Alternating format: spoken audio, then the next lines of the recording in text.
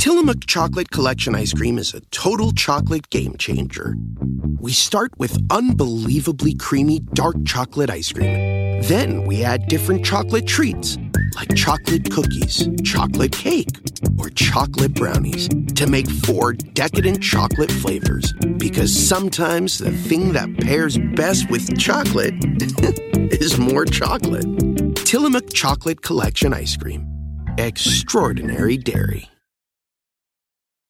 This episode is brought to you by Progressive, where drivers who save by switching save nearly $750 on average. Plus, auto customers qualify for an average of 7 discounts.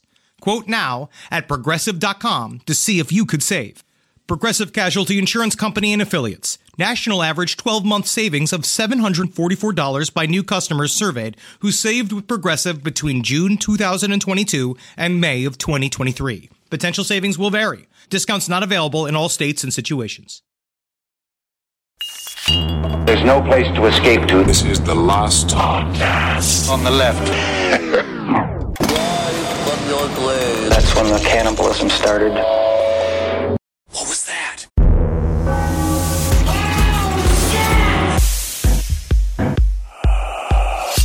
You know, mostly I like episodes that encourage people to show their breasts. Ooh. You know, you're getting it done right up top, aren't you? Oh, yeah. Boobies. Male, female, dog. I really wish more of our material. I'll see a dog's tits. Yeah, I know you will. Yeah. You know, I see dog's tits every day of my life. He loves to, and he loves every second of it. Uh-huh. And the many pictures. Georgie, it's time for your mandatory belly rub. Yeah, I give her belly rubs all the time. She's a little girl, so she has tits. And you are the one who's saying stop sexualizing corgis. Oh. Georgie's tits are for Georgie's babies that she's not having. That's I right. actually have some big news from the Kissel household, but I don't want to hear your humor about it. But we'll start the show first. Welcome to the last podcast. Don't do it. What do you want to share? Big news in the Kissel household. Jerry now comes when I call him. And no, he doesn't ejaculate. You did that again. No, I went to sleep thinking, Henry's good. If I say Jerry comes when I call him, Henry's going to be like, he ejaculates. Wow. So I nullified that. He has really been taking and assuming my reactions recently. I'm ChatGPT for you. I think the word projection is coming to mind. I'm feeling the some word projection. I'm feeling some projection. Because today's episode's all about how breasts need to be covered. This is about hiding tits. Protected. Let's say your protected. Tits. All right, welcome to the last podcast on the left bed, hanging out with Marcus, hanging out with Henry, and the newly, this new philosophy. I'm mature. That breasts need to be covered as opposed to revealed for the world to see. I mean, normally, show them, flop them out. I want to see them. I want to see other people sucking on your tits. If you want to get rid of your own breasts, great. You could do whatever you want to them. I mean, I'm personally in a bit of a breast renaissance right now because I've been watching a lot of 70s movies. I watched this movie, The Vampire Happening, the other night that I absolutely adored. Nice. No less 15 to 20 pairs of breasts in that movie. Yeah. I watched this movie with Donald Pleasance called The Mutations. Great. 3 pairs of breasts in that movie. It was a 1970s update to Freaks, and yet they still managed to put 3 pairs of breasts in it. You know what bumped to the top of my looking at boobs search list recently? Tawny Katane. Interesting. There you go. Well, isn't that exciting?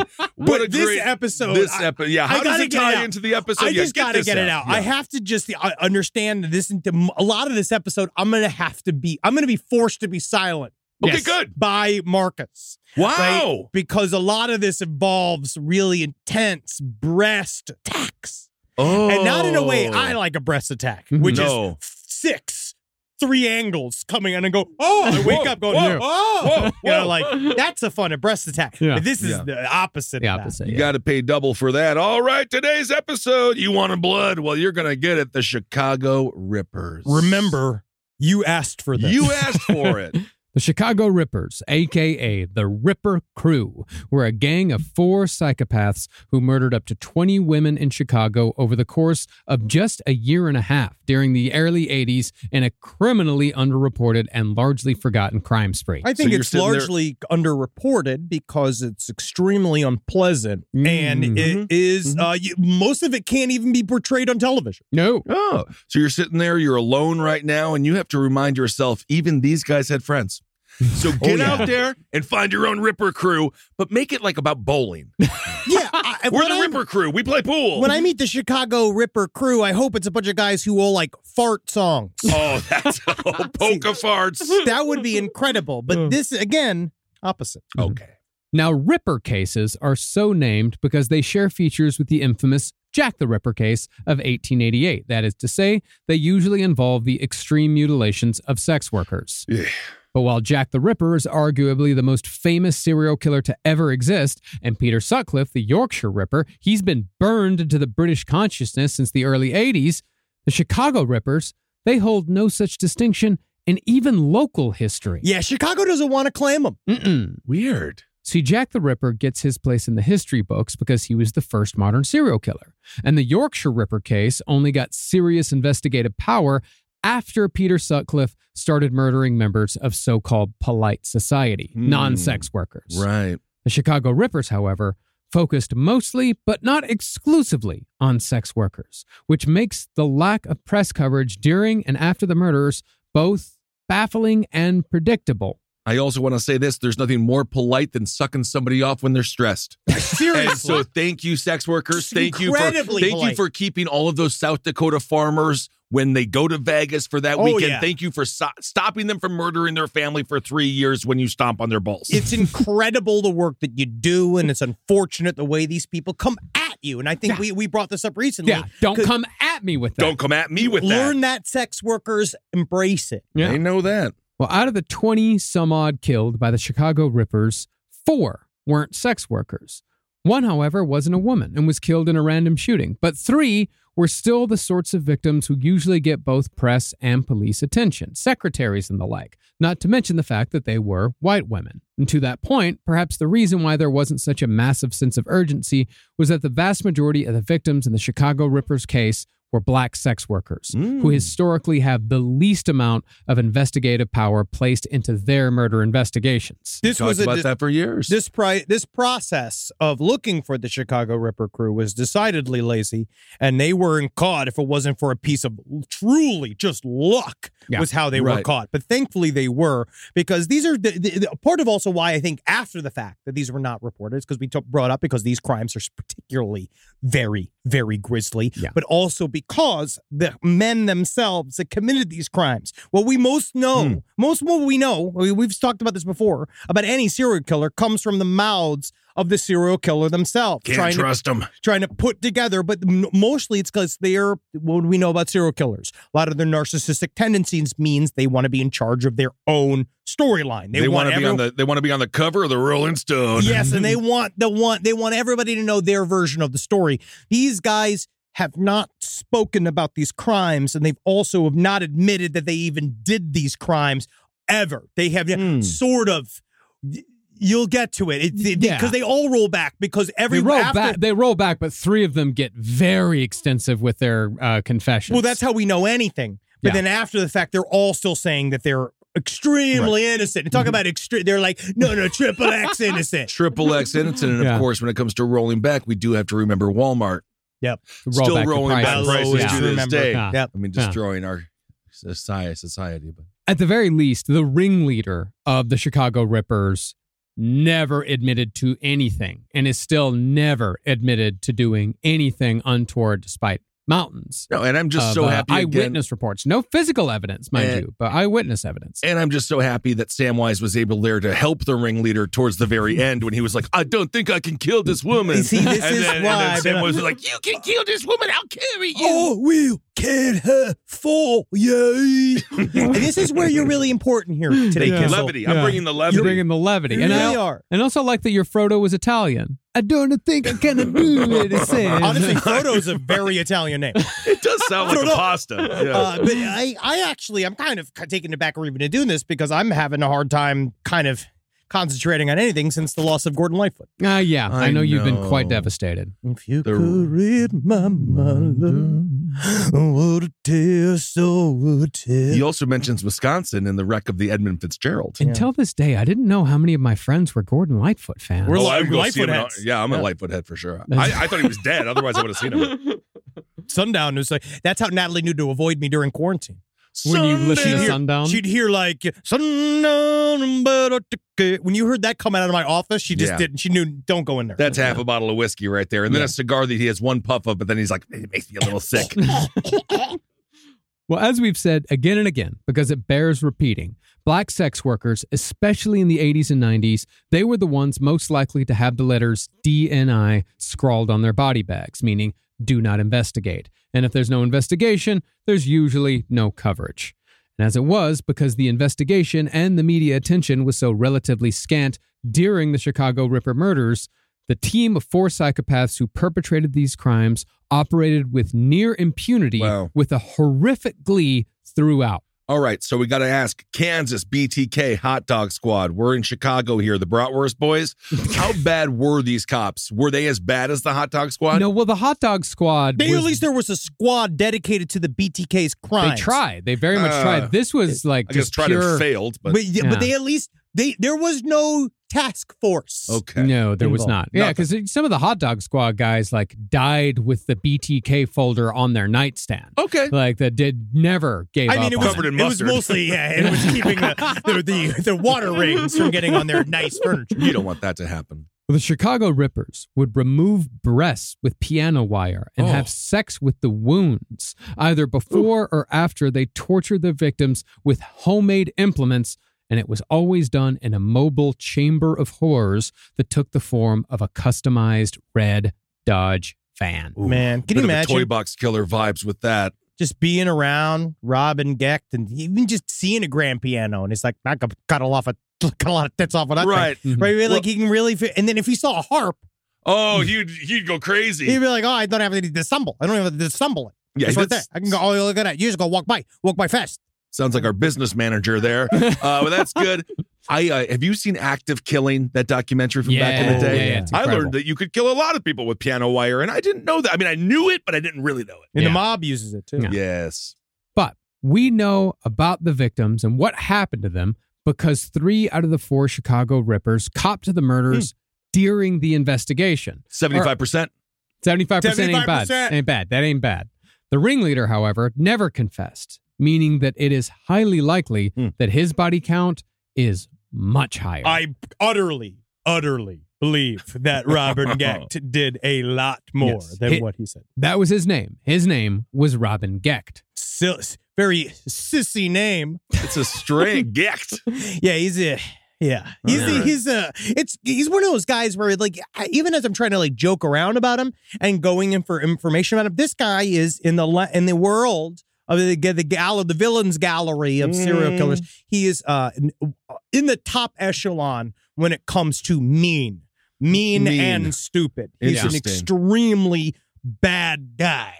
Yeah. Right. That's funny. That's a funny term because I don't really think of Jeffrey Dahmer as mean. I think of him as meek and weak and then scared and then horrible. Well, that's the whole thing is that with serial killers, the cliche is, oh, he was always so quiet. Oh, you would never know. We never knew Dennis Rader was BTK. We never knew that Jeffrey Dahmer was keeping all these people in his apartment. With Robin Gecht, he was mean and fucked up and cruel 24 hours a day, 7 days a week. Constantly to everyone around him. With the name Robin tends to be a little bit more feminine. I wonder if it's a boy named Sue situation. I mean, it's psychologically obvious the way he does his crimes. Yeah. Like that's the thing is that you're talking about, they always kind of really have on the nose. Yeah. It's super on the nose. It's hack.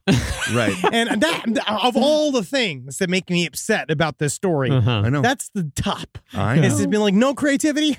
Unbelievable. I mean, it does sound like there was some. Show, not tell. Great call. Great call. But before we get into the story of Robin Gecht and his Ripper crew, great band name. Sure. Yes. Jesse and the Rippers. Yeah. Oh, yeah. Wow. Yeah. Is that from Full House? Full House, yeah. Wow. Yeah. This is all I thought of.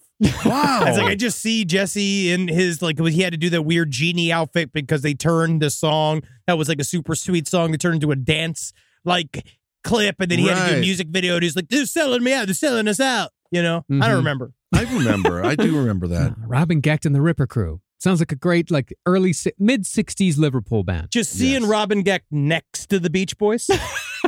That's a match made in like schizophrenic hell, yeah. Well, let's acknowledge our source today before we get into the story. For this 2-part series, we have Deadly Thrills by J. Slade Fletcher. Was very deeply in the world of traditional 1990s true crime. This is classic old school true crime supermarket paperback. It's written by a cop. It's got everything you want. Great. If I remember correctly, it was actually sent to us many years ago by listener Jessica Shannon, because this book is actually very, very rare. Oh. Jessica, by the way, still runs an awesomely curated morbid subreddit at r/Jessica M. Shannon. So Okay. check it out if you... Does a great job moderating. Great job. Be nice. Be nice. Please be people. nice. Please That be is nice. that job is thankless and almost impossible. Yeah. I also, we'll just say up top, it's a gold star episode. Yeah. Oh, So, we've already done a lot of tit chopping, like just jokes, and it's going to continue. Yeah, well, it's going to get detailed at multiple points over the next 2 episodes. So They were mostly just breast related. I don't think they were about the chopping. No, but it's I need to get it out. I know. And I have to figure out a way to get it out in a way that's constructive, entertaining, Creative. Yeah. creative. Yes. an overdue thank you to Jessica. And so without further ado, let's get to the story of Robin Gecht and the Ripper Crew. Robin Gecht, it sounds like a little frog, like a It toad does. man. I really does. I just hate the way it works. Yeah. Well, it's also sad because I hate the way the cops put this too, where they're like, it's about little man syndrome. Oh, you Robin don't like Gecht- that? Oh, Little you don't like Robin that? Gecht was 5'7". Well, we'll get into that. Oh, all right. interesting. And he was the tall one. We'll get into that. He was the tall one. Yeah, and I think it's interesting how much umbrage you take with that, It really because is we're going to fascinating, get isn't into it? that later Marcus on. never said anything about, Jack the Ripper's so thin and Well, so he was British. the unknown. We didn't know who he was. Yeah, Yeah. well, Marcus hasn't complained about he was. any. I mean, Jack the Ripper was certainly a thin, lithe, quick man. I did have some I don't anger know. towards the Ed Kemper Oh, of episode. course. So I understand. Yeah. So Robin Gecht was born in Chicago in 1953 into a classic hard luck serial killer environment that never let up during his entire childhood. Thank you. That's right. You said I'm not woke. I'm not woke. I'm not woke. Woke. The only love Robin ever got was from his grandmother, Sarah, who doted upon her grandchild by saying, quote, You are my first grandchild. That makes you special. Well, that's nice. yeah. That was the only time anything ever nice was ever said. If you can get the grandmother on your side, though, you have the whole house. Who cares? Your fucking pussy's already done. She already did her shit ass work. No, back that's not in the day. about that. If you remember, Ted Bundy had the grandfather. That didn't work out too well. It didn't. No, it's about the grandmother. I see. But unfortunately, Robin was treated as far less than special throughout his formative years. It was kind of more of a joke. I see. His brother Everett was born 3 years after Robin, and his sister Rochelle came 2 years after that. And since the Gecht home was so small, Robin lost his bed to his 2 younger siblings and had to sleep on the floor. Soon after, his parents abandoned him to the, he'll figure it out on his own school of parenting that often leads to, let's say, bad habits. It leads to me, and I think it's fantastic. What are you talking about? Your mother didn't leave you to your mother actively took you out of school and took you to the Piggly Wiggly. Did she pet your hair? No, she never pet my hair. Yeah, my you family- were raised for a period of time. Yeah. No, You I were know I was raised. raised. I'm just saying, yes, I'm a mama's boy. Yes, me and my mom, I can go to Piggly Wiggly right now. I can get you all the big cereal you want. But what I'm saying is, You're coming straight to, you immediately want to support Robin Gecht. No, I You don't. immediately No, are I'm trying not. to I am just saying, figure- apologize for Robin When Gecht, parents- one of the no. worst serial killers of all No. time. I'm saying just right saying, now- sometimes when parents are a little bit more hands off, their kids become podcasters or artists or maybe CEOs. And it's not his parents' fault that he became a serial killer. I'm starting to notice a bit of a pattern. You really do fall on the side of the serial killers who like to murder in cars. Isn't that No, I interesting? don't. Isn't that interesting? I It's don't. cars. Maybe it's because I he's a don't. truck guy. I'm He's a truck guy. I'm a Chevy guy. Yeah, I was hanging out with my high school buddy. He's like, when did you become a Chevy guy? I was like, you don't remember? I'm a Chevy guy. I don't think so, buddy. I was like, oh, yeah. All that's of right. our cars equally represent us because you drive a car of the House of Representative member from North Dakota. You have a lesbian school mother's car, and my car is of a tiny fat producer. A Subaru Yes. Outback is a very versatile vehicle. It's four women that versa- look like Elizabeth Warren and their beekeeper wives. A versatile vehicle for a diverse group of people. Absolutely fantastic. And of course, I do love your new bumper sticker that says "Cross the Picket Line, WGA." Hashtag scab artist. Rise from your grave. The only acceptable reason to interrupt a podcast? Your dog. That was your dog saying thank you for BarkBox. You can take a minute now. You pet your dog. But you're going to learn about Bark. It's the company dedicated to making dogs happy. Yay! Every month, BarkBox designs and delivers a whole new collection of toys and treats just for your best bud. No, Wendy, I can't get you a whip. You're too cute for weapons. Every treat is made with yummy, healthy, all-natural ingredients like pumpkin and sweet potato. Tubers. My dogs love their toys selectively, but BarkBox sends good little ones for their little tiny mouths. They have little mouths, but strong, big spirits. So they fight over the little toys. I imagine they think that they are hunting and going after little bugs and rats. And they love their life, and they love what BarkBox brings, because BarkBox brings the bark and puts it in a box. Yep. To get your free upgrade, go to barkbox.com/LEFT.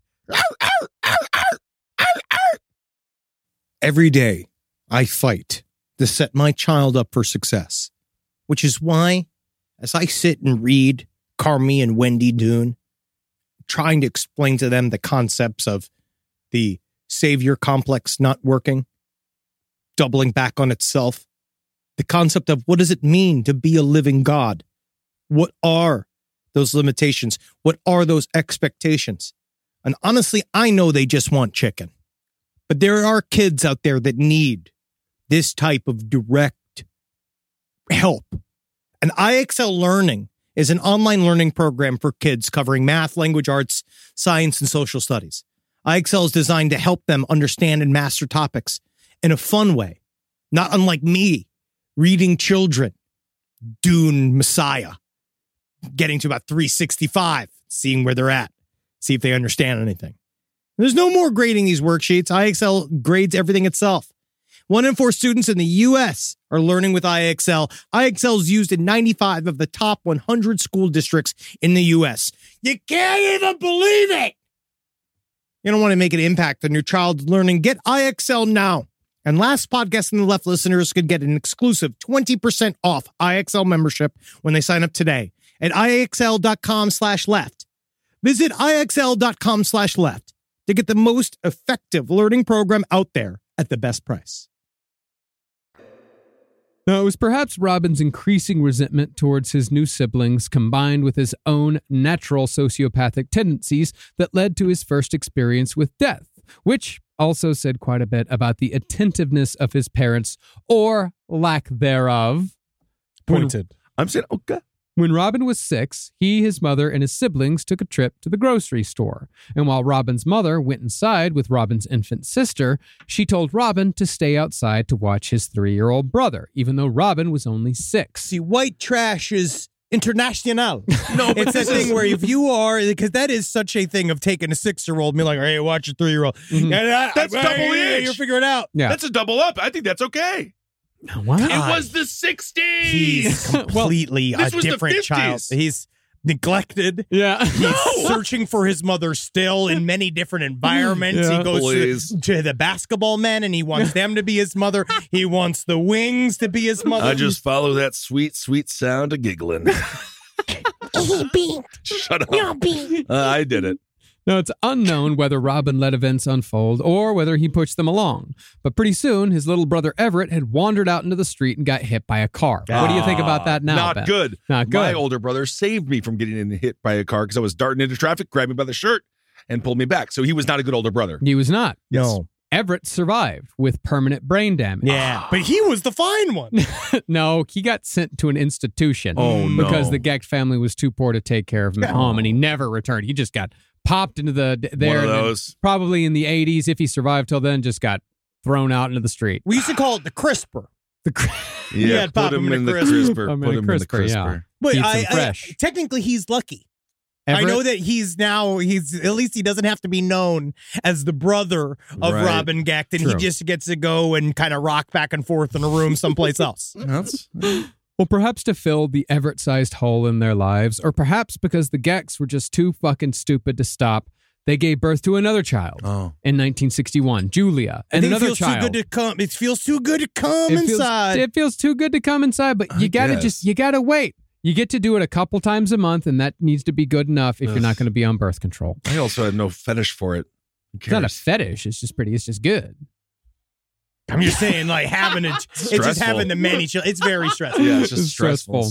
Well, after Julia, 1961, there was another, Joanne, in 1964, and it therefore became Robin's job to take care of all these little girls who seemed to come in an endless stream. Robin then had to shoulder even more responsibility when his beloved grandmother died of stomach cancer, and his father became ill with an unnamed, quote-unquote, blood ailment. Diseases used to be simpler. Yeah, the big problem with the blood. He's got blood. There's something wrong with his blood.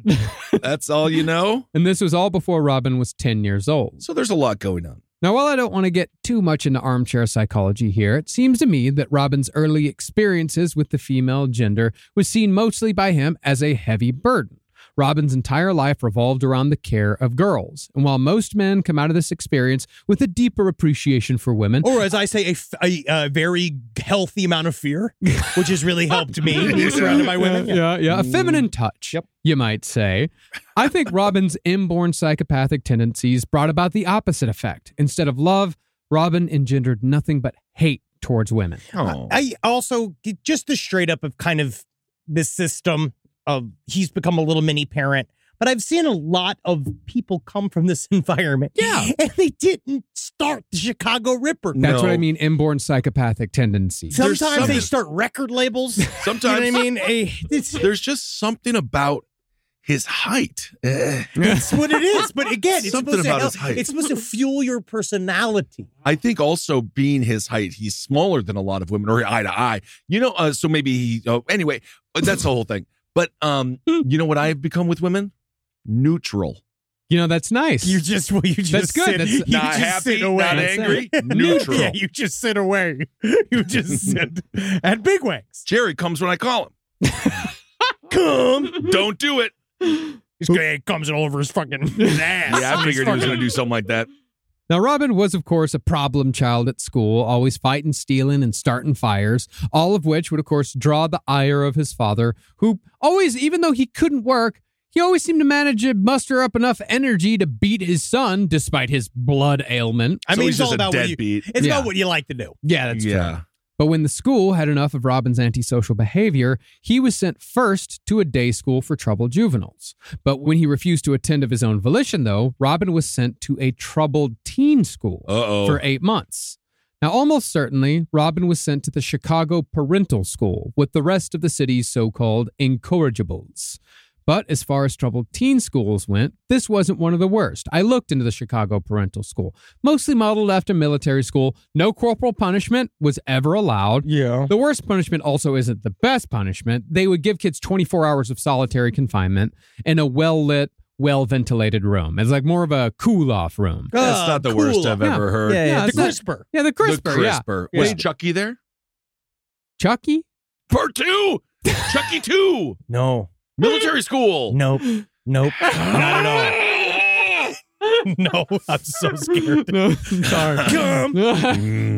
You could read my mind, love. You were saying, Marcus? They did have a school newspaper. It was called The Skipper. Yeah.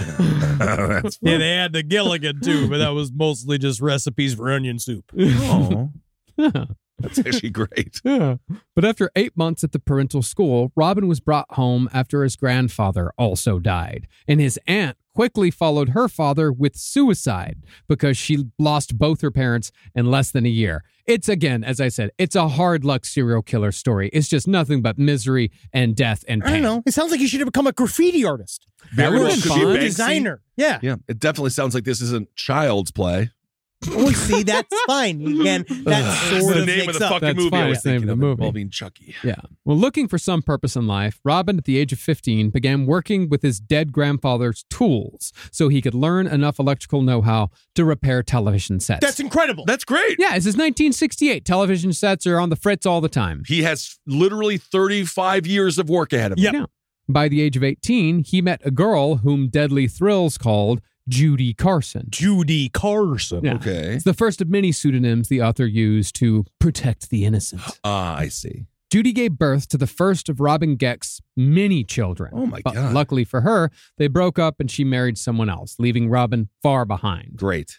So after an extremely short-lived return home in which Robin was punched in the face by his father hours after his arrival. He didn't want him there. No. Because, Robin was a problem. Robin was a problem. Robin was violent. Robin was mean all the time. Right. And you wonder why the first marriage dissolved because of that. He was just he was not very nice. Sure. Robin, after that, drifted from woman to woman for years until he met and married 17-year-old Rosemary McCaffrey in 1975, when Robin was 22. The first child was born a year later, and 2 more children would be born between then and the year in which Robin was caught for the Ripper murders, 1982. I wonder where these kids are. Do you know where his kids are? No, I think that they would be know. like, that's not my dad. Actually, yeah, I do know where one of his kids did get convicted of murder, and I think we're going to be covering that in the next episode. So yeah, Holy these kids shit. did not come out. They didn't come out great? Could be genetic. Oh, is it the batter? Yeah. It might be the batter. Something like Might that's be. what I was like. A bad pizza starts with the dough. Well, that is true. I say a bad pizza starts with the water. That's what I say. Yeah, that's the cum. Yeah. Yeah. That's Robin Gecht's house. That's why I've accepted that. And the flour pizza- is the eggs. That's why pizza, bagels, bread, and coffee in Los Angeles aren't very good because the water here is bad. But you can get a Chicago style from a spot called Gino's, which is close to Chicago. Yeah, honestly, the bread can be good. Yeah, the bread. It can be if they use filtered bread. If they use tap water, you can This tell. is where you're showing some of your bias, but we'll get you around. It's okay. Now, one of the most bizarre coincidences in the Robin Gecht story came from his choice of profession, electrician. And it comes from who he met as a result of that career choice. The cable guy. Yeah, Jim Carrey. Features heavily in this. Wow. Yep. Somebody stop me. That's a No really one good. would. That's from The Mask, though. So. That's all they needed. Yeah. See, Robin had learned the basics of home repair from his uncle Roger, and he therefore opened his own electrical repair business by 1975. He moved on from TVs, he moved up to homes. Wow. Remember, this is Chicago during the late 70s. So if you're doing small-time work that involves working with contractors, then there's a chance that you might have worked with PDM and its CEO, John Wayne Gacy. Whoa. Now, at I first- thought we were going mob route. No, I didn't know we dude. were going John Wayne Gacy. John Wayne Gacy. This is we'll see, because we're like, where was their involvement? Now, well, let's unpack it a little bit. Yeah. Now, there's no evidence whatsoever that John Wayne Gacy and Robin Gecht ever killed together, because why would they? John Wayne Gacy killed men in his home, and Robin Gecht killed women in his van. Additionally, Gacy was caught in 1978. Robin's murders didn't begin until 1981, or at least provably didn't begin until 1981. But now I believe it is a fact that John Wayne Gacy had accomplices. We don't know who these accomplices are. We don't know whether or not those accomplices also ended up buried in the fucking basement along with the other victims, and we would not know that some of those victims might have been one of his accomplices. But again, tenuous. Tenuous. I think if you get murdered, you're no longer an accomplice. You become a victim. Then you have graduated to victim. Yeah, you have. Well, interestingly, they did know each other. They absolutely knew each other. This They is worked- this is why I'm saying weird. Well, I mean, we'll get to that in a second, but Gecht was almost called as a witness during John Wayne Gacy's trial. he's on the books, having been hired by PDM contractors. So he Oh. was there at some point. But again, in what aspect? In what aspect? Because Yeah, John no. Wayne Gacy, could he see that Robin Gecht was he a little bit too fucked up to even be an accomplice? Is it a guy that you look at this guy and like, oh, this guy's kind of fucked up? Too And rogue. We also talk about, John Wayne Gacy mostly would kind of float. So sometimes guys like to relieve each other of their little stresses, right? Like Oh, used to do that thing. sure. Yeah. And I don't know whether Robin Gecht was like, I like tits. Yeah. I would imagine if I were to speculate as to why Robin Gecht may have been brought in, I would say it was probably because John Wayne Gacy killed a lot of his own employees. And since Robin Gecht worked with John Wayne Gacy... They just went through the Rolodex. Since Robin Gecht worked with John Wayne Gacy, yeah, he might have been called like that. Maybe this guy knows something about an employee that disappeared at a certain point in time. Something like, I think it's just a fucking incredible coincidence. Maybe something to do with the Polish Day Parade. You know, You never know. Maybe comes Gecht back. was organizing all the marching for the Polish Yeah, but Day then Parade. it turns out he did it on Italians' Day. Weird. Now, Henry, I know you're a staunch believer in the theory that John Wayne Gacy had accomplices to the point where you just said it is now proved that he had accomplices. Fact. Although fact. it's not a proven fact. In the court of Zabrowski.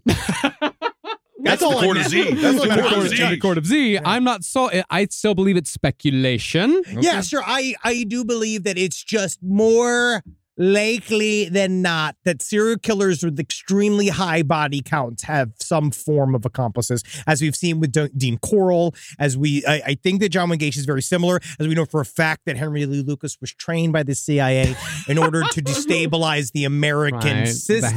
The hand of death. is completely real. That's real. It sounds to That's me real. like you have your jump to conclusions mat out. And you To conclusions. are jumping to conclusions. But what's surprising to me when people talk about the Gacy accomplice theory is that no one ever brings up the fact that Robin Gecht did exactly what Gacy was supposed to have done. And he did it in the exact same city at nearly the exact same time. I mean, it's a Jeez. great environment for self-starters. Yeah. I guess so. Yeah. The Ripper crew was made up of Robin Gecht and the younger employees at his construction business, Eddie Spreitzer and the Kokoraleis brothers, Andy and Tommy. And if there wasn't a bigger bunch of winners you've ever met in your life, it's these incredible young men. Wow. Because Andy and Tommy could both together tie one pair of shoes. Well, that's not bad. But this thing, if you're looking for accomplices, maybe this is John Wayne Gacy knew. Mm-hmm. You got to go for real stupid. You got to go for stupid but capable. Stupid, capable in a way that they're really good at murdering women and helping you murder women. Well, that would be what the job calls for in these cases, wouldn't it? Well, this is how all these guys met. Robin and his wife Rosemary were neighbors with the Kokoraleis brothers, who came from a Greek Orthodox family ruled by a violent tyrant who would lash his children after he tied them shirtless to a table. Usually did this for such paltry transgressions as smoking a little weed. You get 15 lashes for smoking weed. Whoa, I better smoke some weed to make that not hurt so much. Now, we don't know exactly how Andy and Tommy were roped into Robin Gecht's life, but it's likely that Robin simply offered them jobs working as handymen at Robin's company. They were neighbors. Yeah, they were neighbors. Yeah, Sure. you need some work, come work. And they also needed... You got it, Robin. I can't wait. I mean, that's 90% of it, just being in the right spot. That's right, yeah. And You saw them outside chopping up a couple of melons, Uh-huh. Yeah. and he's like, "You're perfect for what I need you for." yeah, and he also babysat, they also babysat his kids. Oh, Yeah. that's good. It's For the there's kids. it's a really large number of serial killers who were also babysitters. Hey, again, it's really you don't need a lot of references. Yep, The Adventures of Babysitting XXX. What? So Jeffrey Epstein was Yeah. making on the island. Oh, no. You know, we're close with him. It's Jeff. God. Yeah. But didn't Noam Chomsky write that? Whoa. God. You got him. Well, around 1978 or 1979, the timeline is pretty it's vague on this one. Okay. The fourth member of the Ripper crew arrived. See, Tommy and Andy Kokoraleis had a sister, and she had a boyfriend named Eddie Spreitzer. After 15 months of dating, though, the Kokoraleis sister moved away and broke up with Eddie. And Eddie, soon after, also lost his job at an auto parts store. But the best part thing is, your relationship, when people break up, sometimes you get the other guy, right? So it's nice because in the divorce, we got Eddie. Isn't that nice? They got Eddie. Does he look like Eddie from oh my God, everyone likes to dance. They like the Rocky Horror Picture Show. No. Everybody likes to dance. That's what they do. Yeah. Well, desperate, Eddie asked his ex-girlfriend's brother, Andy, if he knew of any work. Andy fatefully introduced Eddie to Robin Gecht, and that solidified the Ripper crew lineup. Yeah, because now you got two lumpy goons. Right. You got a skinny goon, and then you got yourself because he viewed himself as the sex symbol. Yes. Now, at this point, Robin Gecht was 30 years old and the Wow. boss. He was the older authority figure. He's a little older than I expected him to be. Yeah. Eddie was 21 and highly vulnerable, while Tommy and Andy were just teenagers when they came under the sway of the surprisingly charismatic Svengali. See, Oh, this this is gross, though. Just 30 years old, just hanging out with a goon teenager. And just, Honestly, they all say the same thing. They call him a Svengali. Oh, like, what please. was his charisma that brought him in? It's like, no, they were all just dumber and shittier than him. And he looked impressive to them. Of But course. even then, he's Terry the Gnome if he was a human being. You still got to have a little bit of charisma to sway the dullards. I think you just need to be paying them money to be Yeah. hanging out with you. You're their boss. Right. So they're like, whatever Robin says, that's what we gotta do. Because Yeah. they're fucking morons. Right. And mean, obviously, and truly just brutal Very mean. They're assholes. all very and mean. then Robin Gecht knew that, and he's just been like, Right. I'm gonna teach these kids a thing or two about a thing or two. And then it just becomes, it's all about touching breasts with knives. And one person's charm is just another person's turn off. So I don't think that this guy was charming. You know I how many think people No. truly consider me extremely charming? Charming.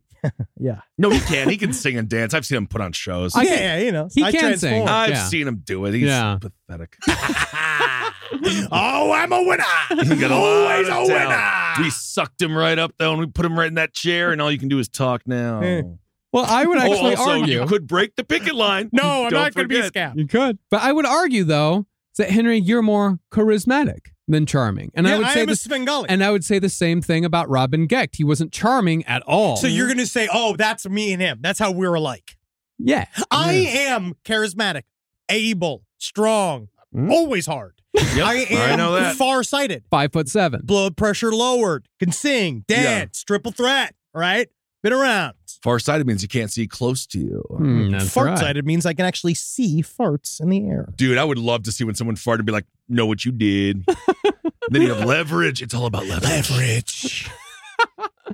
Well, It's all about every time I love it. Well, most people compare Robin Gecht to Charles Manson because both allegedly used their influence to inspire brutal murders. Allegedly. That, however, is not a correct reading.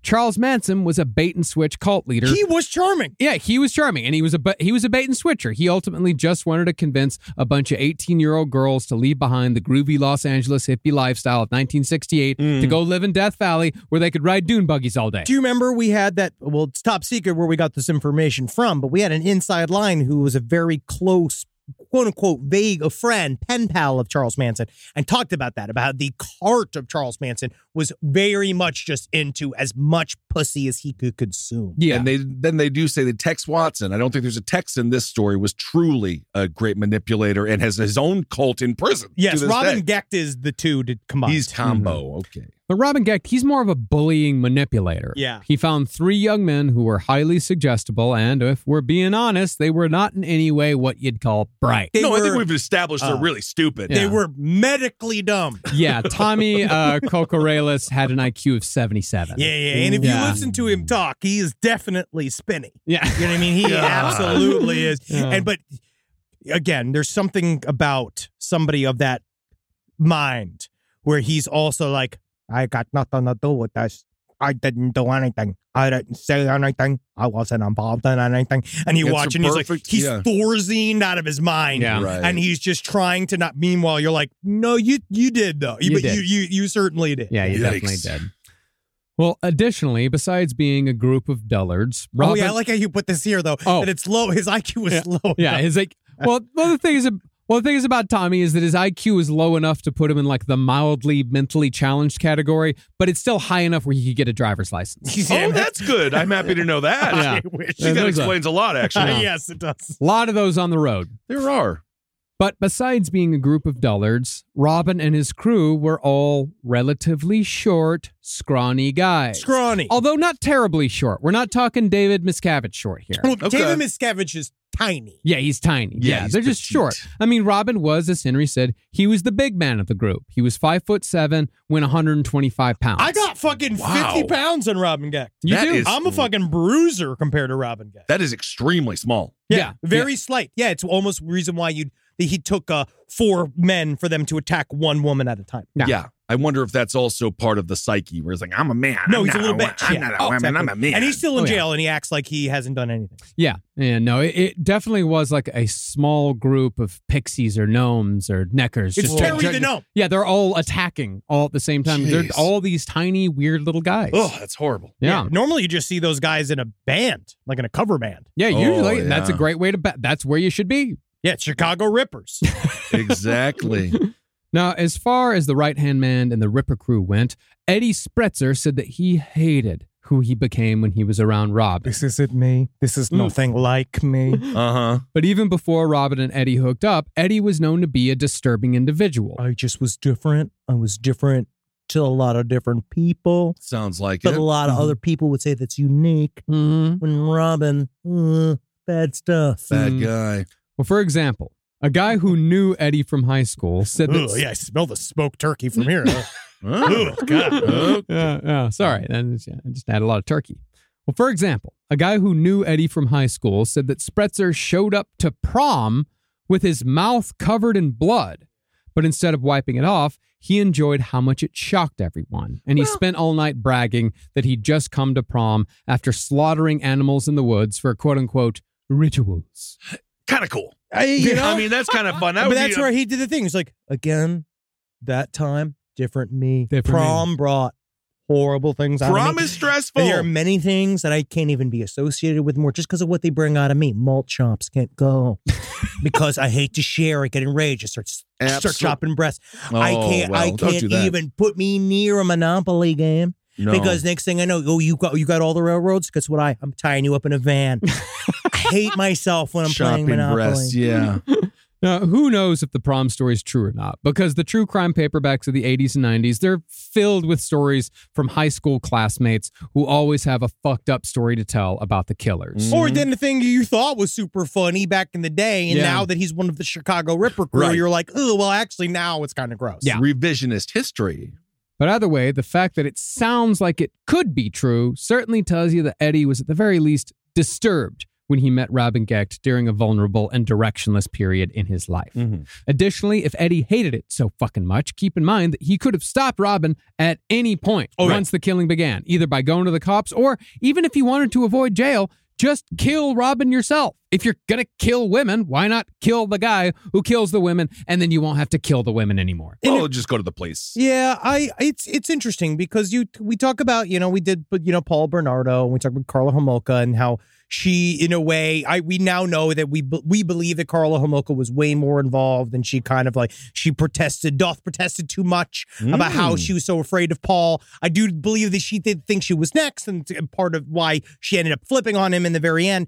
But when it comes to victims being with somebody for a long time, you could see why. Like if you're trapped in a truly abusive scenario, it really can truly feel impossible to get out. And also the statistics, we know that the most dangerous time in an abusive relationship is when someone tries to exit. That's normally when things really flare up and things go bad. But when you are one of the other murderers, you kind of, for me, you lose a lot of the argument that I was a different person then. He wasn't his fucking boyfriend. Yeah. Like he was his boss at a part-time job. Yeah, You just quit. Yeah, you just leave. Yeah. You just walk. Yeah, that's not that difficult. I'll quit right now. I fucking quit.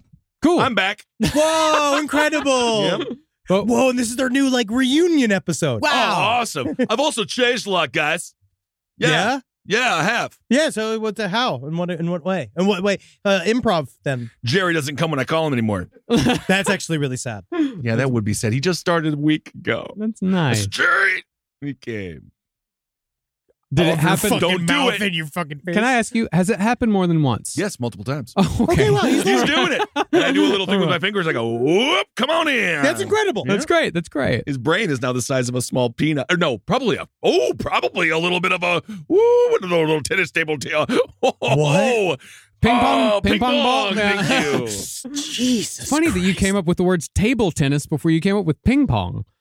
That's the name of the game. I don't want to know. I don't want to know. Want to know the switchbacks of his thought process. Rise from your grave.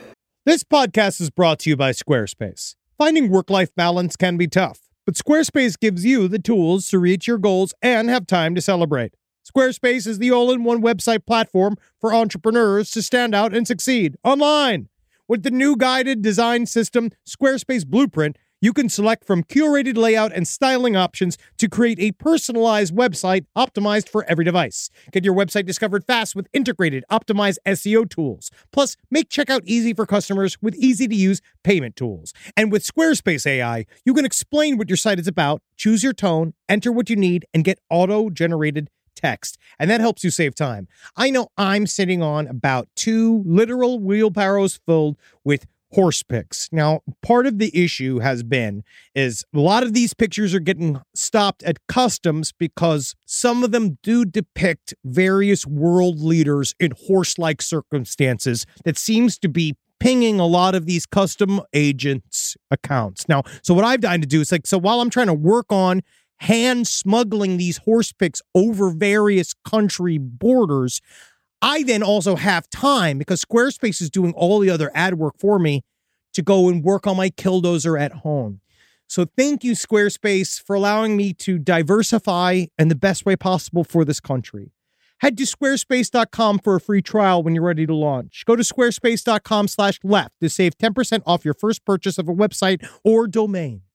Hey! Did you know Fast Growing Trees is the biggest online nursery in the U.S. with more than 10,000 different kinds of plants and over 2 million happy customers in the U.S.? They have everything you could possibly want, like fruit trees, palm trees, evergreens, houseplants, and so much more.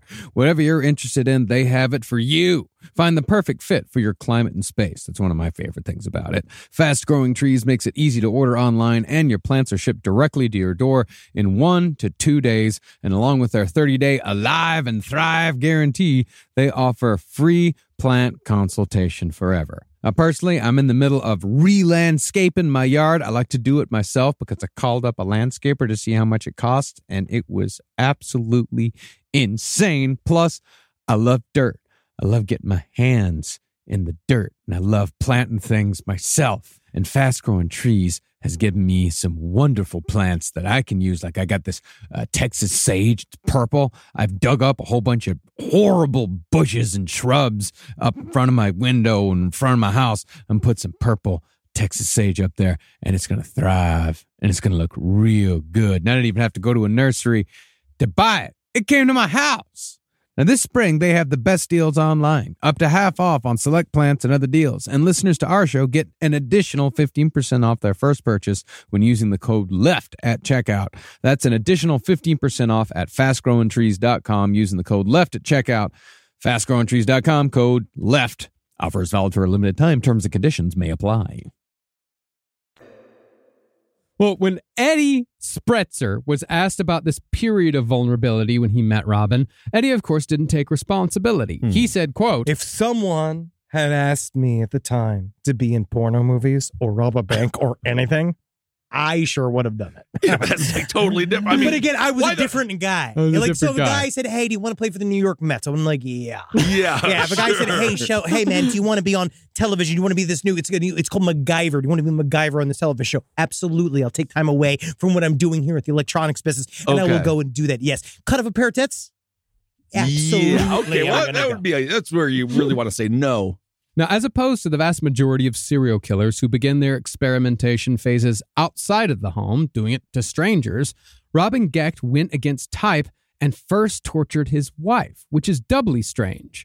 Contrary to what you might assume, most married serial killers aren't physically abusive towards their wives. Yeah, it's part of their cover story a lot of the times. It's some other weird game of like they get to live a normal life and then have their secret ex life. Yeah. Right. Robin, however, did not follow that pattern. And I'm going to state that from this moment forward, this series is going to be heavy, possibly even laser focused on the act of breast mutilation. I don't like it. But No, I will I don't say like it either. It's for you guys, because we get a lot of letters, especially when it comes to animal violence. Right? A lot of people are really upset. They don't like Don't animal worry, violence. there's going to be some of that in this episode. People get really mad. Great. And there's also some people get really upset about like baby violence, right? Like Yeah. people saying bad things. If you throw a baby out of a car, they get mad. If you Rightfully so, yeah. choke a baby with a bunch of rags, they get really That mad. would be If very you sad fucking to do, wouldn't stick a head of a baby in a paper There's a shredder. series of things you could do. Everybody yes. gets Don't upset. like it. I'm upset about the breast violence. Yeah. So this is breasts are my your gold favorite. star episode. I'm offended. Okay, at your content because again, I think breasts are the most pure, wonderful thing that bring us all together as a human family. They do. Absolutely. They really are. It's universal. Fantastic. Yeah. Going through a bit of a breast-dance. Are you? All Oh right. yeah, we've been talking about Yeah, this. we've been talking that's about great. it. Yeah, it's nice. I never left, Okay, there you but go. I'm added butts because I'm growing older. Nice. Oh my That's nice. goodness. That's nice. Absolutely. Sometimes I'll just look at a picture of a butt too. Congratulations Oh, of course. on growth. I mean, it's maturity. Absolutely. Everything's a pillow if you look at it like you're tired. It's like if everything looks like a hammer. If you're Everything's a nail if you're a hammer. It's nice. Now, it's interesting that the moment in which Robin began exuberantly marching towards serial killer behavior is also the exact moment that he began bringing Eddie Spreitzer into the fold. See, after Eddie worked for Robin for only 5 months, Eddie went to Robin's house to find that Robin had cut off his wife's nipples. What? And had simply left her there to bleed. It's really Oh, my this is very God. fucked up. No, the domestic violence against Rosemary is the worst I've ever heard of. And he slowly built up. I feel like, we see people ramp up. We see serial killers ramp up their violence as they go. But normally it's outside. We've talked about this, but it's outside of the home. It's weird because it felt like he was getting truly comfortable with the violence with his family first. Yeah. Well, Eddie took her to the hospital, but before he could talk to the cops, Robin intercepted and told him that the crime could just as easily be pinned on Eddie. That does not even make sense. That's what you say to a moron. Right. Well, I mean, if there's one thing Robin Gecht was good at, it was stone-faced lying.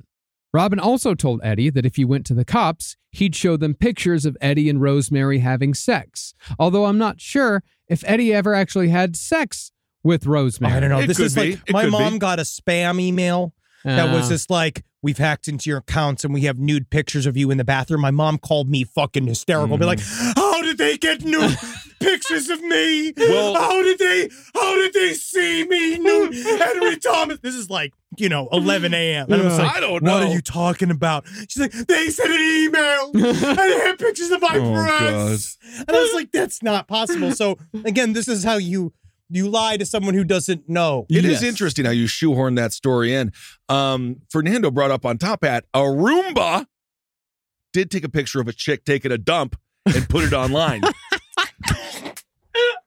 So your mom, if your mom has a Roomba, your mom might be, honestly, if that does happen. I don't know. I let it see. I might have to pull a Tom Green and just paint your side of your house. If there is a picture of your mom naked, just gonna yes, of paint it course. of your mother naked. No, we can't have a Roomba because it scares Wendy. Yeah, it's weird. I don't enjoy them. No, I like All it. right. I wish I had a little robot pet. Mhm. Yeah. Well, the thing is that Eddie maintained that the only sexual contact he had with Rosemary was the one time he applied lotion to her breasts while she was sunbathing topless. What is it? Summer rental with John Candy? I kinda like that it, would yeah. be. Yeah. It's 1979, man. Like, shit's different. It's so interesting for Robin to do this crime. And then he says, like, I have pictures of her, having sex together, and I'm going to do something. I'm going to show the world about this. And then Eddie's like, the only time was the one time I just massaged your wife's breasts before she was sunbathing topless. And you could just see Robin going, you did what?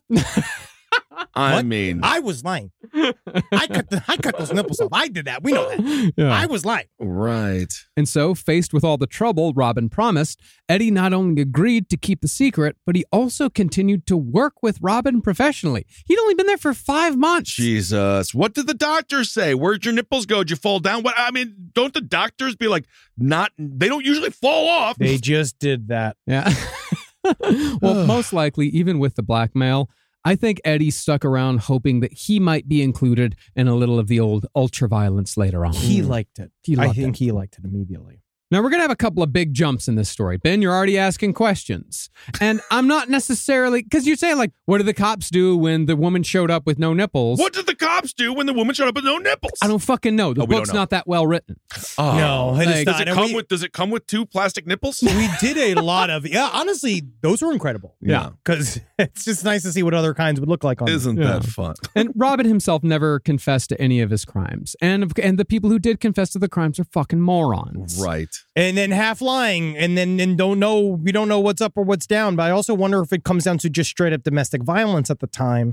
If she did not want to press charges, if she didn't want to, they might not have even just showed up. You might have just been like, because even she talks about how his obsession with her breasts got and hurting her breasts kept rising and getting bigger and bigger and bigger, and he was like, I want to see how they work. I want to see the inside of them and stuff. Nothing tough, masculine, cool, whatever about domestic violence. You're a pussy and a bitch. Yeah. And if you are in there, it's very tough. Yes. And hopefully there's some resources out there to get you out. Let's hope so.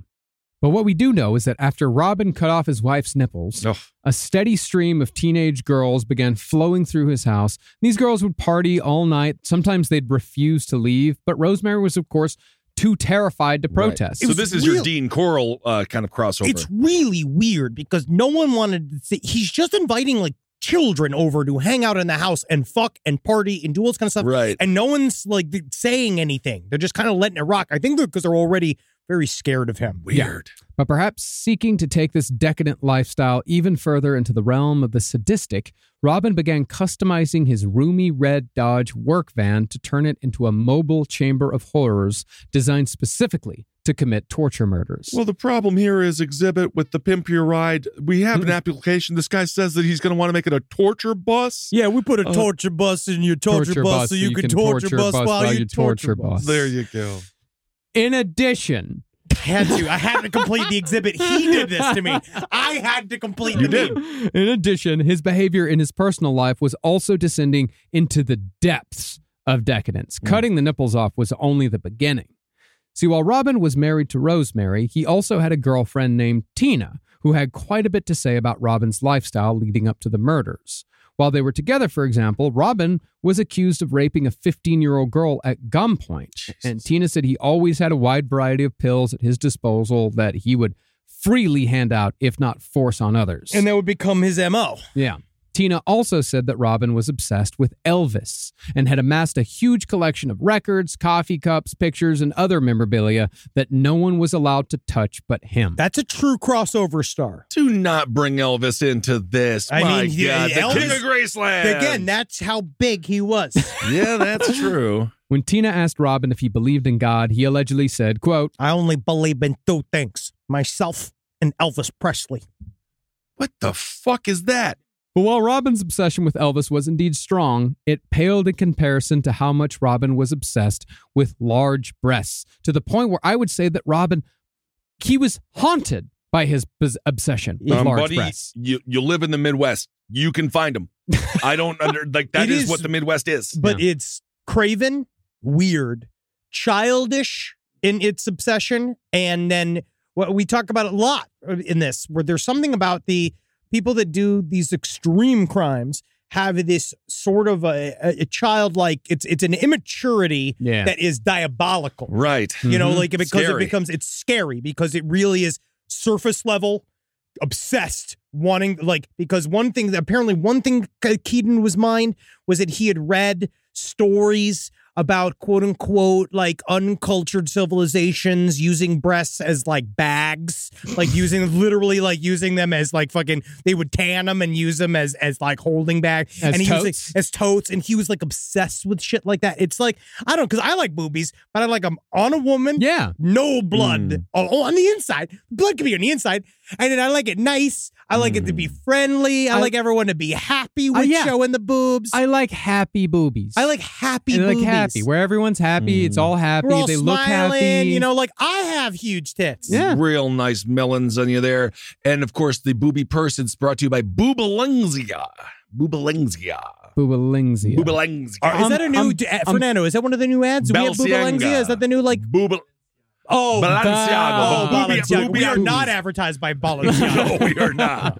Well, this infatuation with large breasts, Robin said he explained it away by saying that it was genetic. Sure. He said, quote, "It's a thing with my entire family, going back as I'm told to my great-grandfather. Each of us men have married large-breasted women. My ex-wife is a 39D, and yes, she was very satisfying to me." Well, okay. Why? Well, then, okay, go on. He was just it is weird. But then why does he hurt them? Because he's fucked up. Yeah. Right. And what was more, Robin was also obsessed with how breasts worked. When his girlfriend Tina became pregnant with Robin's third, fourth, maybe fifth child, Robin insisted that she let him watch her breastfeed after the baby was born so he could, quote, see how the milk flowed into the breast.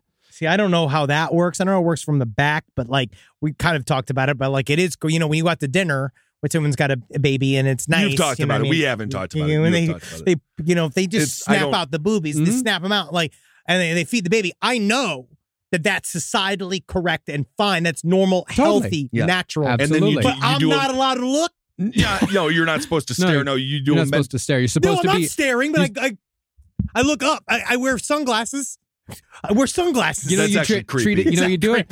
You treat it like a salt shaker. When you see it when you're at dinner, do you stop and stare at the salt shaker? Do you notice the salt shaker? Yeah, the salt shaker's not open female breasts. No, it is different. It is different indeed, Henry. Yes, it is different. And then Henry does a mental face swap between he and the baby, and it's just Henry's face on the baby. Oh yeah.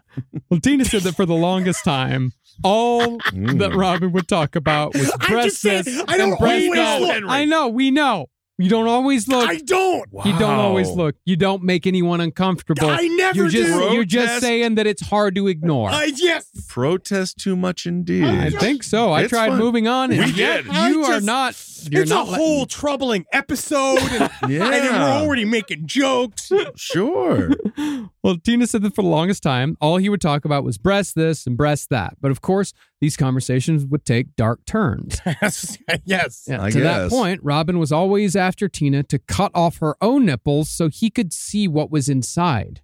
He told her that sex workers did it for him all the time. What's the big deal? They cut off their nipples. They cut off their nipples all the time. Didn't. They did it all the time. He said they did it all the time. No, they don't fucking grow back. And he said if Tina wouldn't do it for him, he'd find someone who would, which is a contradiction because he just said that these sex workers cut off their nipples all the time for him. Okay. I don't think he's arguing in good faith. I don't think so either.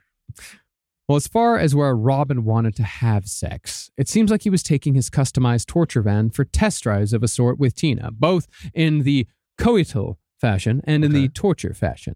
When they'd have sex in the van, as was Robin's preference, he'd chase her around and stick pins in her breasts because inflicting pain was the only way Robin could become turgid. It really did. It became, he had to inflict pain to feel sexual involvement. On other people. I'm like, if he wants to stick himself, you whatever. You can do whatever you want. And again, if someone likes it, then you do it. But not if they don't like it. Yeah, the old pin cushion there. That is not good. No. Well, his wife got it the worst. Oh. Tina said that one time she went over to Robin and Rosemary's house and noticed that Rosemary was pale and sweaty.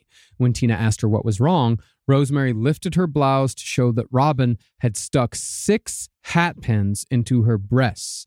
And Rosemary said that Robin refused to let her remove them until he said so. He'd injected Novocaine into her breasts so the pain would be bearable enough for her to go about her day. But nevertheless, the wounds still bled constantly. Horrible. Now, naturally, Rosemary was terrified of Robin to the point where she would actually confide. She was confiding in her husband's girlfriend. Yeah. Because she had no one else to talk to. Well, he cut them off entirely. He cut the whole world off inside of this house. It really was. Oof. This is a world of nightmares. Yeah. Besides the further breast mutilation, like lighting her breasts on fire after dousing them with lighter fluid, he would do extreme breast bondage. Robin also involved her in humiliating bestiality and animal cruelty. Dude, this is Toy Box Killer shit. Oh, dude, well, it's a different kind of bestiality. This is one of the, I want to say, this little section here is one of the worst stories I've heard almost in our entire show. Yeah. Also, why did you pitch that like a cult leader? It's a different kind of bestiality. You know, we're not like that anymore. It's a different kind of bestiality. It feels like crypto.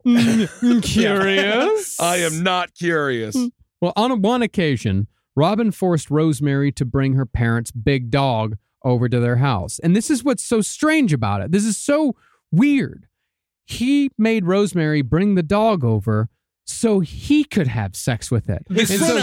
And so he would make, because he wanted to make her watch him have sex with the dog. And to prove that Robin did it, when Rosemary told Tina about it, she had a pair of Robin's underwear that was like covered in dog hair. Oh my God. And I just feel that I see Fernando frowning. It really is. I really hope bad. he's getting beat up right now. He is. They are in solitary. Yeah. They can't go anywhere. And later, when that dog was about to have puppies, Robin dragged it to the basement, beat it to death with a baseball bat, and cut out the puppies so he could store them in jars of alcohol as a macabre decoration. And I do want to point out they were not his. They were not his. It's the hair color. I do think we just went right from like he fucked it, and then when it was ready to have puppies, there must have been something else. I never thought I could act this way, and I've got to say I just don't get it. R.I.P. I Gordon. don't know where I'm wrong, but What a tribute episode to Gordon Lightfoot. it really is. This is about the Gordon Lightfoot family. Yeah. And speaking of dead bodies, Robin would brag to Tina that he'd figured out a foolproof way to dispose of a body. He said that all you had to do was take the body to a cemetery where they'd already dug a grave. You go the night before a funeral. Then you throw the body into the hole and cover the corpse with dirt. Then the next day, the casket would be lowered on top of the victim. Wow. And then the body would disappear forever. And that right go right there. That's to burial someone. It's called a sale. Come on. It's the single stupidest It's the idea. dumbest thing. And he's like, that's smart. Wow. That right there. That's why I'm the leader. This is what is so scary about all of it, all the work, all the self-improvement, everything we try to do as a people, and then it's just morons. Yes, truly. Well, it's because all again, fucking Stephen Paddocks out there. dumb and mean it's a truly powerful combination. That is because you true. don't care. Because if you are truly a fucking moron, you do not have very good impulse control. You also cannot understand. Empathy is a learned skill. Empathy is like a thing you really have to sit and think about. You have to understand other people have perspectives. It makes your life super complicated. Like it's not as simple as just everybody's meat walking around. If you could do everything you want to them, because again, you can make moves on somebody really hard because most people trust other human beings. So the mean quality then also makes you like a truly dangerous because we want to trust other people. Yeah. But you know what? It is funny. Sometimes you're mean, but you serve soup all saucy. And then you're they call you the soup Nazi. Nazi. Yeah, it's soup Nazi again. That's Who we took a fine. picture with. Yeah, The we did. actor that plays him. He was very intoxicated. So were we. But the fact remains that Robin was quite giddy talking about the prospect of getting rid of a body, and he would indeed do something similar with one of the Ripper Crew's early victims, and it actually worked. Now, before long, Robin's fantasies of actually killing someone began to inch their way into reality, and he wasn't at all concerned with who saw him doing it, nor was he concerned that anyone was going to turn him into the police. For example, he started building his own primitive torture tools. He built a poker that he constructed by affixing a hat pin to the end of a long broomstick, and he'd use that to chase around Tina, stabbing her, poking her. And she'd try to throw it away, but every time she threw it away, he'd just make another one. It's weird though, right? About how like she treated him like he was a child too. They all kind of danced around him like he was a kid as well. Treating this like these weren't serious. I know that they were and they were very scared, but just being like, I threw away that torture tool of yours. And then he went like, well, I'm going to have to go make another one. Like it's his favorite recliner. Yeah. And I just searched hat pin and they are quite large. They're very very large. big. Yes. More disturbing, however, were Robin Gecht's homemade axes. Again, using a length of broomstick, Robin would embed a thick triangular piece of glass, making a weapon that was both terrifying in its primitive appearance and surprisingly efficient in its execution. And tragically, that first execution would occur in late May 1981. 3 years after the prosecution of John Wayne Gacy. So I think it's keeping us in this world. Remember, like this is the height of serial killer like panic in America. I wonder if he saw what John Wayne Gacy did, and I wonder if he normalized it. Whereas like that just happens here in Chicago. It might.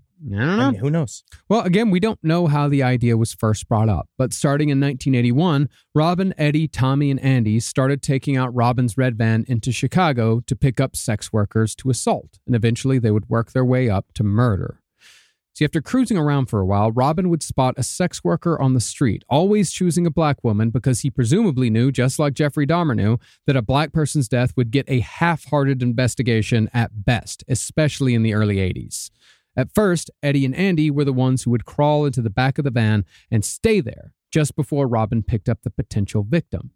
They'd then wait for 2 taps from Robin, and at that moment, they'd burst out the back doors and force the sex worker into the back of the van, immediately creating an atmosphere of terror. Again, it's 4-on-1. Chaos. It's absolutely horrible. It's horrible. Just horrible. Yeah. Usually it was 3-on-1. Yeah, well, then Strangely every enough. once in a while when Eddie would come around. Yeah. It's Or just- every once in a while when Tommy would Tom, come that's in. what I meant, Tommy. Well, ironically, considering what eventually happened, Robin would assure Andy and Eddie each time that they wouldn't get in trouble for participating in these crimes. But once it was all said and done, they faced far more charges and were sentenced to far harsher punishments than what Robin ever received. Really? Oh, yeah. Yeah. Well, he flipped on them. And then also there's this angle, of whether or not you believe it or not, that he thought that they were doing some form of, they would get to some form of magic ritual, which is, Are they even smart enough for that? We're going These to people parse don't it out. seem smart enough to even Yeah. read Next a magical episode, book. we're going to parse all that out. Yeah. Live from your grave. This show is sponsored by BetterHelp. It says here I have to talk about something I need to get off my chest, and I guess I can share it here. I eat mayonnaise for fun. It's a hobby of mine, and it's an addiction. And it's a daily weight on my life. How much I need whipped egg whites and oil crammed into my veins as soon as I wake up. And a lot of people carry around a lot of different stressors, big and small. Some people are presidents. Some people are soldiers. Some people have to eat mayonnaise, especially with hard-boiled eggs, which is what I eat for lunch. But I guess I should share that in therapy, because therapy is a safe place to get things off your chest and to figure out how to work through whatever's weighing you down. And what I do is I just add eggs if I have mayonnaise left over. I just continue to add the eggs. But if you're thinking of starting therapy, give BetterHelp a try. I hope they can help me. My God. I hope they can help me. Get it off your chest with BetterHelp. Visit BetterHelp.com/lastpod today to get 10% off your first month. That's BetterHelp. HELP.com/lastpod.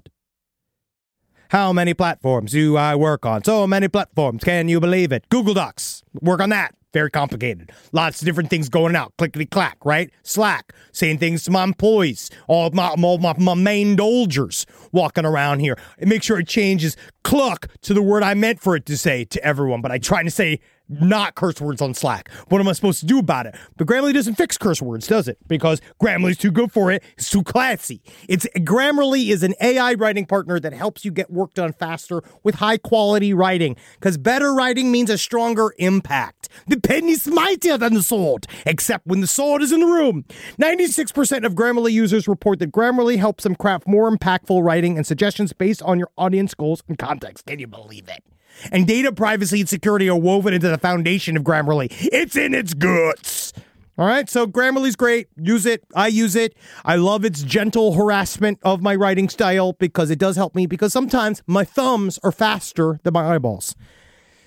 Don't quote me on that. Get AI writing support that works where you work. Sign up and download for free at Grammarly.com/podcast. That's GRAMMARLY.com/podcast. Easier said, done. Now, the Ripper crew claimed that the murder started before May of 1981, but in the first known murder, Andy and Robin were cruising North Chicago in the torture van when they pulled over and spoke with a sex worker named Linda Sutton, who worked the area around Wrigley Field. After getting into the van, they drove her to a popular spot 30 miles away where sex workers could get the job done for an hourly fee, a place called either the Moonlit Motel or the Rip Van Winkle, depending on the source. I've heard two things. Rip Van Winkle is a very scary name for a hotel. Yeah, Isn't the not- lore that he was like eating kids? Yeah, nothing with No. Rip in it. What the fuck is Rip Van Winkle again? He slept too long. Still, it sounds like he's dead. It still sounds like I don't want to be in a motel. It's the place where you Didn't he have sleep forever. some golden hair or some shit? No, I think that is Rumpelstiltskin. I'm thinking Rumpelstiltskin. Rip Van Winkle just slept too long. He slept too long. He slept too long. Yeah, he slept and he slept and he slept, and then when he woke up, he had a big beard, and it was like 200 years later, and he was very sad. What's the story? Don't sleep too long. Don't sleep too long. Why? He lived. No, because you miss so much. Who gives a fuck? What are we missing? See, very interesting. A takes on tales. Yes. But either way, a third member of the Ripper crew, Eddie Spreitzer, he was at the motel waiting. This was all pre-planned. This is like Devil's Rejects. Yeah. Yep. Now, Linda immediately recognized that something was wrong here, and she refused to get out of the van. But on Robin's orders, Andy and Eddie forced her out, and while they held her down, Robin punched her in the face until she crumpled down. But instead of taking her into the motel, Robin and Eddie dragged Linda to a field behind the motel, while Andy returned to the van and watched from the front seat. Now, according to Andy's later confession, Eddie held Linda down while Robin raped her. Then Robin pulled out his homemade glass broomstick axe and struck Linda 3 to 4 times in the chest. He then took a length of piano wire and severed Linda's left breast before returning to Andy. The two of them left in the van while Eddie left in his own car, of course leaving the corpse behind in the lonely field behind the Rip Van Winkle, where it would stay until a housekeeper noticed the stench 3 days later. Oh, do they take the breast as a prize? We'll get to that here in a bit. Now, even though Linda Sutton's body had been exposed for just a few days, the large wounds inflicted on the chest, in addition to the removal of the breast, had allowed bacteria, parasites, and maggots to break down the tissue at an accelerated rate, giving the appearance that the body had been there for weeks. Yeah, I was watching some old school, old-fashioned true crime docs about this, and they're all like, mostly parasites enter through the mouth because it's already an open hole, and they search their way through the anus to find their way to the sweet, sweet guts inside. And you're like, all right, buddy. No. I know you're getting too hard on it. I know you like this. Yeah. I was watching a thing on when they find bodies, the people that go in and clean up the bodies, and the woman that ran it, she's like, we think those little bugs are like our best employees because it just takes one fly to lay some larvae and then they just eat the human flesh. She's like, those are our best employees. You're like, oh, good. Disgusting. Great. Yeah, it takes a smile. The way they takes you a like, smile. Sometimes there's brain fragments, but they just take care of it. I That's was like, what are you doing here? When that person likes their job, I'm fine with it. I love it. God. Somebody's got to like it. Yes. Someone. Now, to be fair, this was not necessarily a DNI murder because police did investigate just a little. While the body was near skeletal, the arms were still bound by cheap handcuffs with a broken key still in the lock, which is a detail Andy Kokoraleis missed. Additionally, a strip of cloth had been stuffed in the mouth, presumably to muffle any screaming. And while there were no shoes on the body, there were still socks. And stuffed inside those socks was the sum of $13. Oh, so they didn't take the money. They didn't, because it wasn't a robbery. It wasn't a robbery. They didn't care. And they also probably didn't know that there was $13 in her socks. Now, once detectives couldn't find any missing persons reports that fit the description of the body, they rightfully pegged her as a murdered sex worker, which, as we know, this happened fairly often, very often, extremely often in the 70s and 80s. And eventually she was identified by fingerprints and dental records.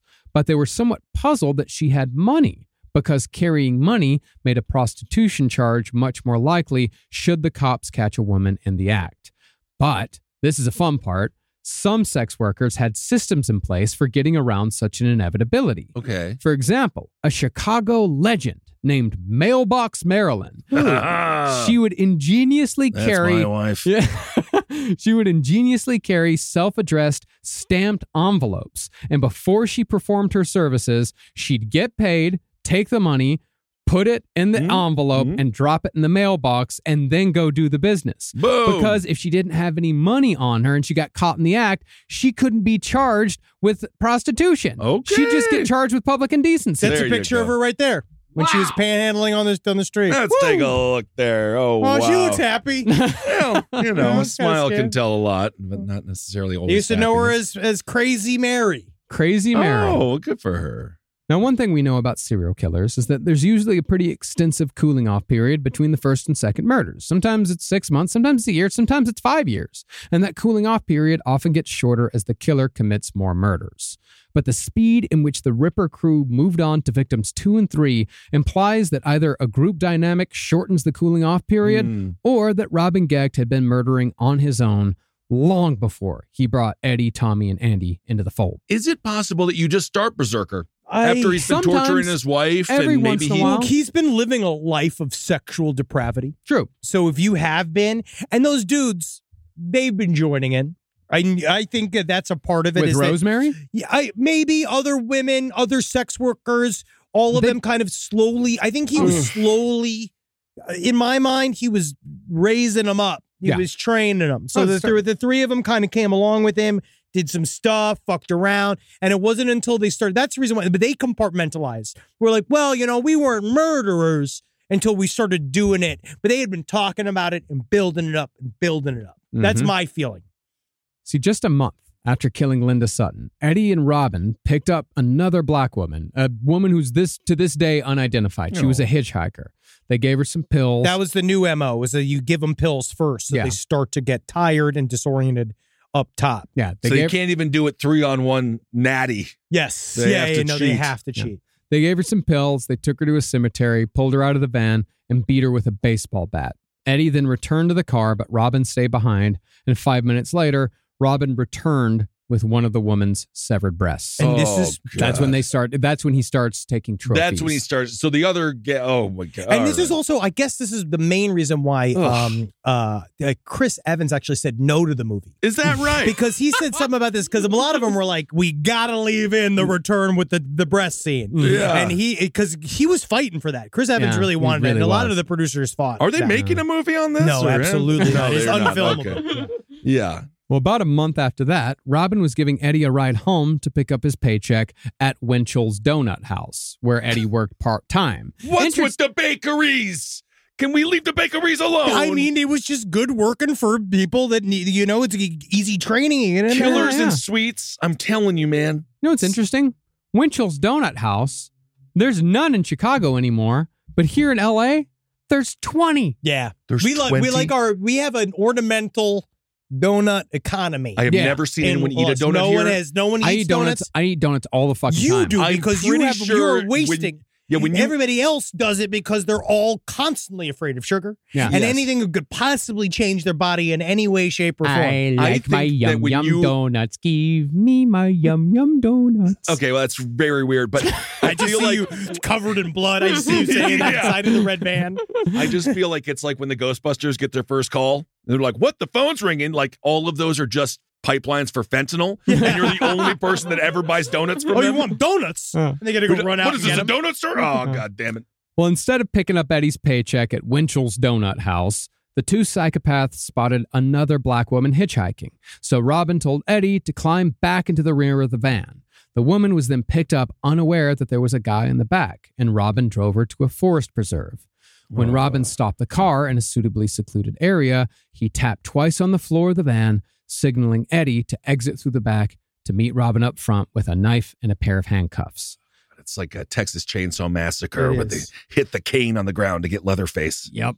This second hitchhiker, also never identified, was handcuffed and led into the woods by Robin alone. And when he returned 5 minutes later, he was again in possession of a severed breast. These trophies, by the way, would be kept in Robin's van on the floor between the seats. Oh, God, what is that smell? I mean, it's to keep the van from reaching a Randy Kraft level of gore, because remember, Randy Kraft's car was quite bloody. Right. Robin kept a 5-gallon bucket and some dish soap around to clean up after every murder. Presumably, this was because Robin, he was still using the van every day for his business. Yeah, it was a business expense. Jesus. Now, the Ripper crew went almost a year before their next murder, following that 3-month 3-kill spree in 1981. But when they returned in May of 1982, they killed at least 15 people in less than 6 months. It's horrifying. And and a fair share of them had nothing to do with the sex trade. And again, you really see,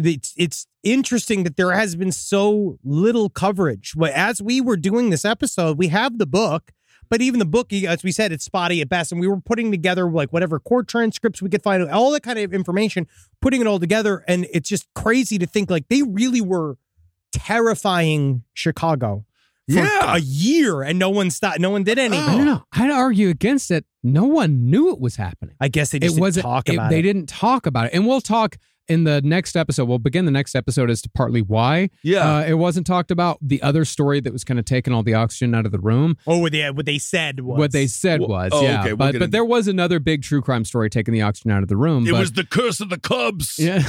But the thing they were really concerned with the Cubs. Yeah, that goat should have been let in. But they were also, they were hiding the bodies fairly well most of the time. Their fourth murder. There's 4 people working on it. Yeah. So it's not like it's one guy doing the action and then you deal with the fallout after you've done it. And it's like you got a team of guys working to hide. But it's also 4 people, and any moment one of them could have been like, this ain't right. Oh, yeah. Yeah. Their fourth murder, it wasn't connected to the Ripper crew at all until Eddie Spreitzer later confessed to everything, because the police had no body until Eddie told them where it was. At this point, this fourth murder, the police thought it was a missing persons case. They had this woman just disappeared. That happens. They just disappear. Now, details are scant, but from what we can piece together, Robin, Eddie, and Tommy, and this was Tommy's first time out, by the way. Oh, okay. They saw 21-year-old Lorraine Borowski walking to her job as a secretary at a local RE/MAX real estate office at 8:30 a.m. in the wealthy Chicago suburb of Elmhurst. After following her into her office, where she was the first to arrive that day, the Ripper crew grabbed her and dragged her to the van, then took her to a nearby motel, where a gag was stuffed in her mouth and the beating began. Now, while Eddie claimed to have been nothing more than a voyeur up to this point, Tommy said that both Robin and Eddie raped her before Eddie took out a 3-foot length of piano wire.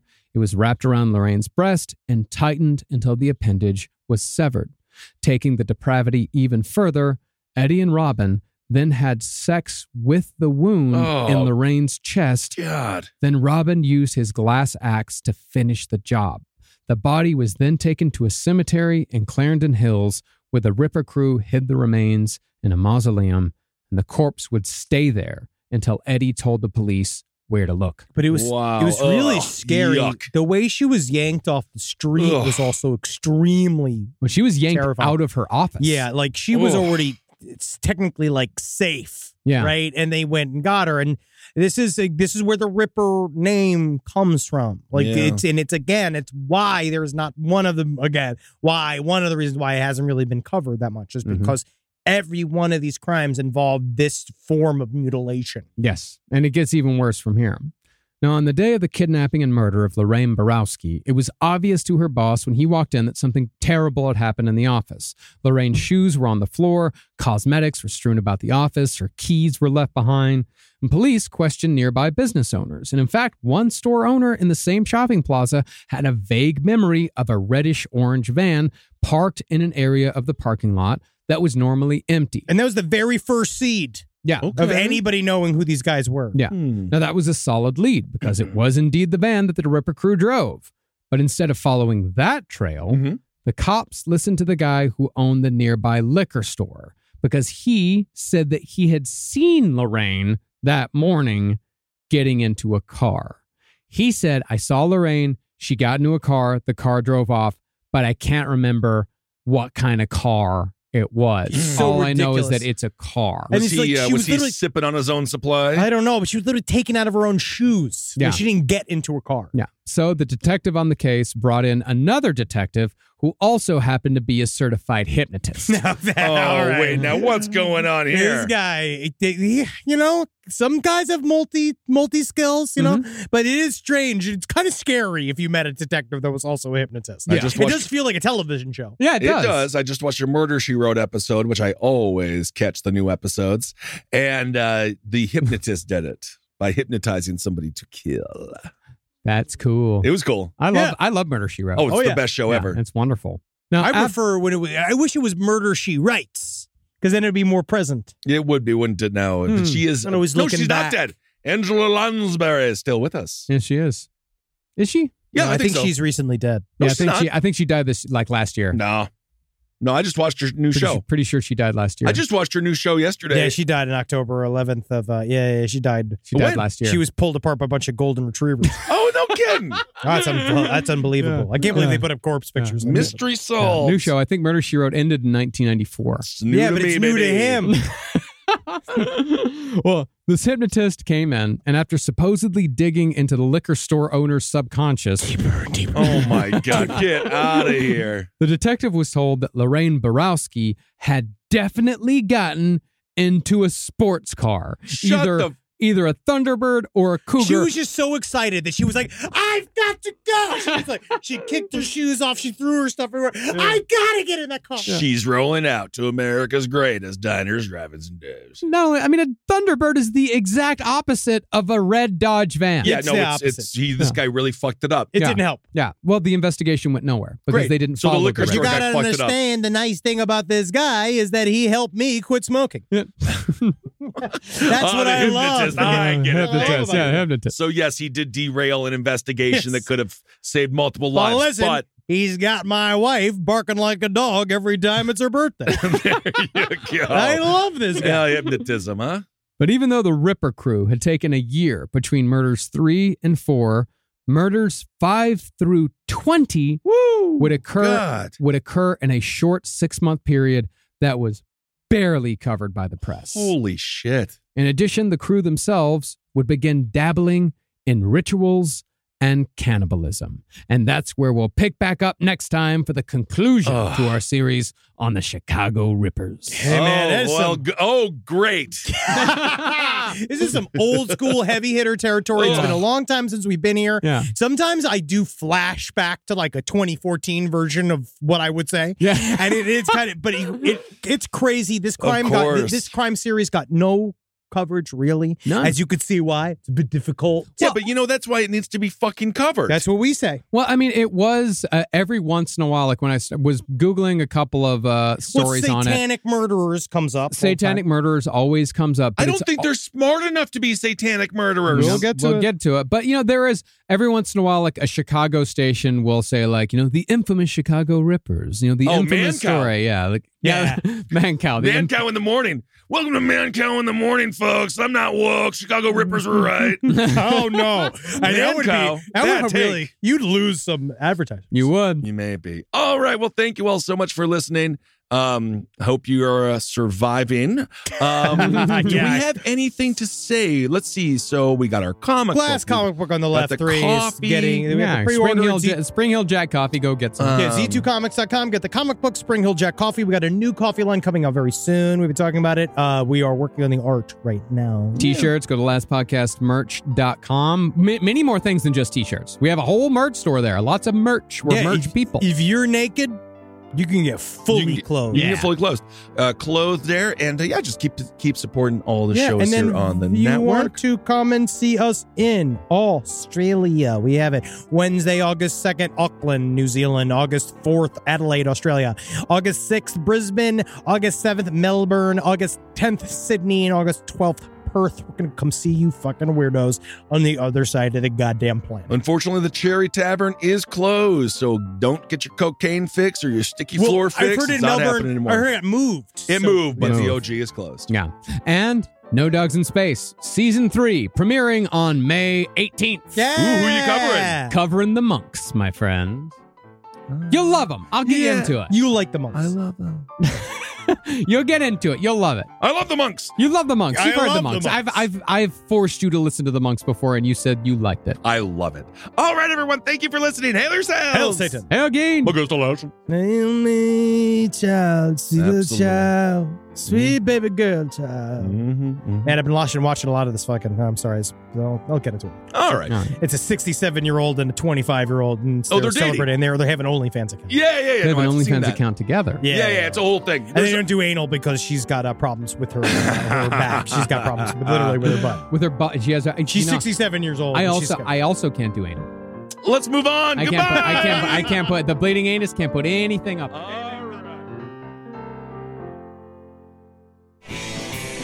This show is made possible by listeners like you. Thanks to our ad sponsors, you can support our shows by supporting them. For more shows like the one you just listened to, go to lastpodcastnetwork.com.